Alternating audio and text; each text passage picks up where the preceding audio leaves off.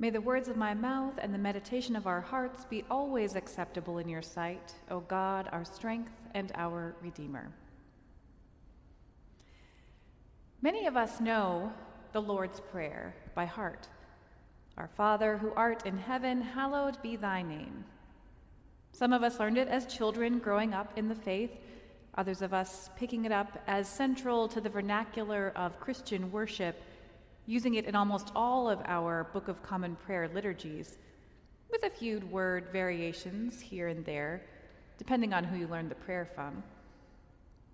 Some members of our community practice a personal prayer style called centering prayer that seeks to allow practitioners a time of quiet contemplation, a practice of letting go of excessive, unrelated thoughts and words that distract the mind when trying to be still and know God. Centering prayer can be an individual practice, or it can be done in community, as here at the Chapel of the Cross, members gather for a sit. Some members of our community pray most happily and faithfully through singing hymns, letting the words and phrases and breathing together and harmony resonate in a moment of divine connection through communal sound, and offering the rest of us a chance to chime in or simply receive the gift of its effervescence. A prayer form you may be less familiar with, though, is an ancient prayer practice known most commonly as the Jesus Prayer. Lord Jesus Christ, have mercy on me, a sinner. The Jesus Prayer is an Eastern Orthodox practice that has been attributed to 14th century monastic communities of Mount Athos, a mountain range on a peninsula of northeastern Greece.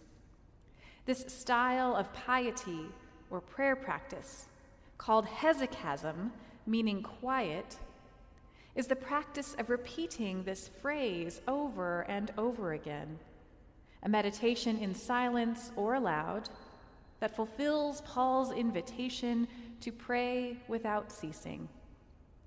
Lord Jesus Christ, have mercy on me, a sinner. Lord Jesus Christ, have mercy on me, a sinner. Lord Jesus Christ, have mercy on me, a sinner. The associated physical posture accompanying this prayer practice was chin to chest, eyes gazing toward the navel, hoping to perceive the divine light of Christ, like the light observed in the story of Jesus' transfiguration on the mountainside. Controversy over this practice was one element of division between Eastern and Western churches, and is the source of the familiar and discourteous expression, navel gazing. Having just heard the gospel reading, you can see where the phrasing of this hesychastic prayer was originally inspired.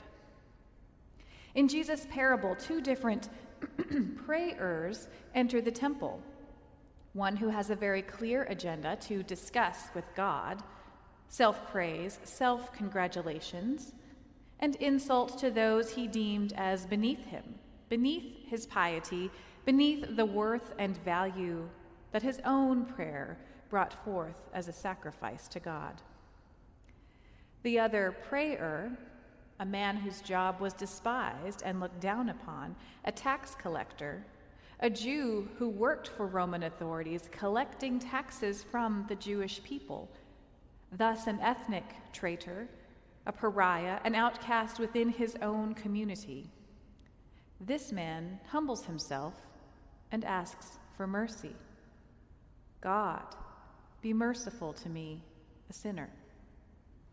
One is haughty and self-important, the other is humble and self-reflective.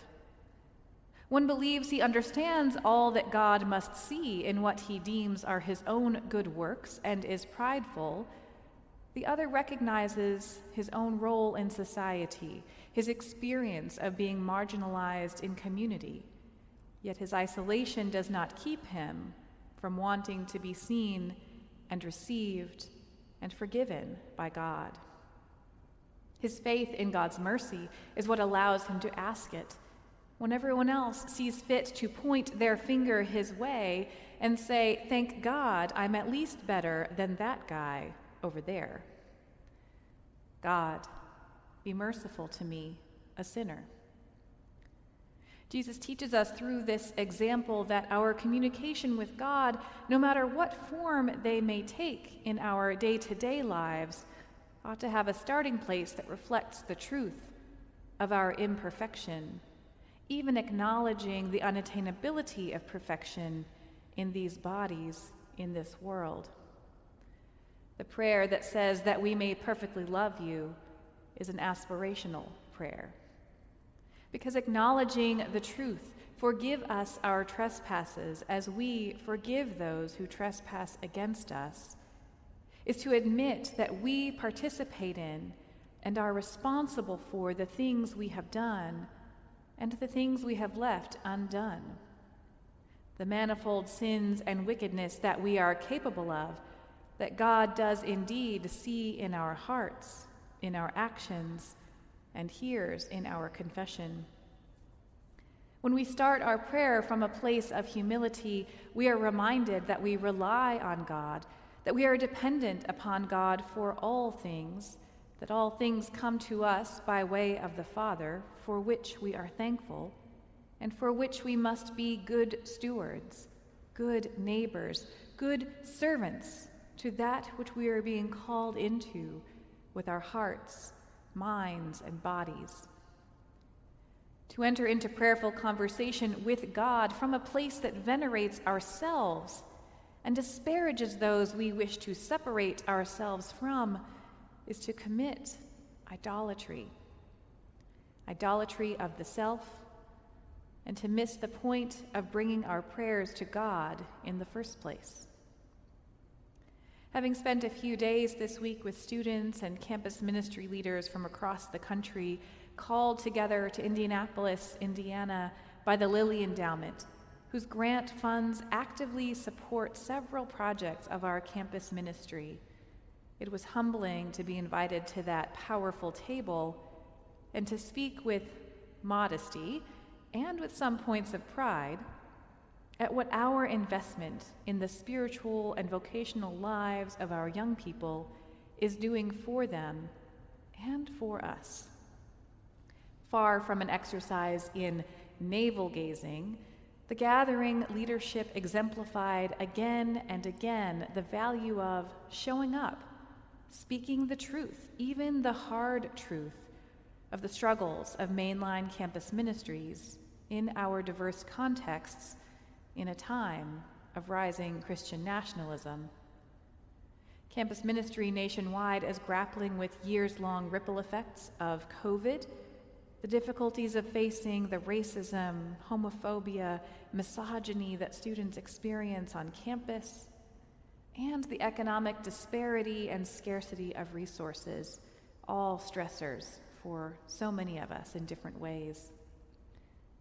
Our futures are not certain. Our students' futures are not certain, and yet they come into this place as earnest prayers, as fellow prayers, and they show up in our pews and at our home-cooked meals and at our student events and invitations in hopes of finding peers and companions in prayer, Bible study, theological reflection, seeking companions whose lives reflect a faith in God who is with us through the struggles and the celebrations, a God who knows the depths of our human grief and who nourishes us through bread and wine to step into the world yet again, fed, forgiven, renewed. The posture of prayer suggested by the Jesus prayer, Lord Jesus Christ, have mercy on me, a sinner, can feel like a heavy burden to lift, a deep vulnerability, an admission so powerful that it might leave us aching to take it back. But the humble, the earnest, the honest, the vulnerable will be lifted up, will offer sincere prayer that asks for and receives in response God's compassion and presence. The prayer who informs God of what their righteousness, their rightness, their expectation of being seen and received and honored, they will be humbled. Perhaps your own prayer practice takes on one of the forms I mentioned earlier, or perhaps you have your own blend of words and silence, song and recitation that infuses your prayer life. What I think this gospel calls for us to pay attention to here is not so much the form as the intention. What is one communicating to God when saying the words Jesus taught us, "Give us this day our daily bread"? What does one receive from God when the prayer posture is silence, listening, seeking an experience of peace and freedom from all the demands of our time and attention? How is God blessed through the act of singing, being in community, using the musical and creative gifts God has given us when we offer prayers through the centuries-old texts and reverberating sound? What does a posture of humility and seeking mercy tell God about what a person needs and wants to receive from God through prayer? Jesus said, "Bring your whole self, imperfect love and all." Lord Jesus Christ, pray for me, a sinner. And hear the comfortable words that follow the confession and absolution from our Rite One service in the Book of Common Prayer. "Come to me, all who are heavy laden, and I will refresh you. This is a true saying and worthy of all men to be received, that Christ Jesus came into the world to save sinners. If any man sin, we have an advocate with the Father, Jesus Christ the righteous, and he is the perfect offering for our sins, and not for ours only, but for the sins of the whole world. Lord Jesus Christ, pray for me, a sinner." Amen.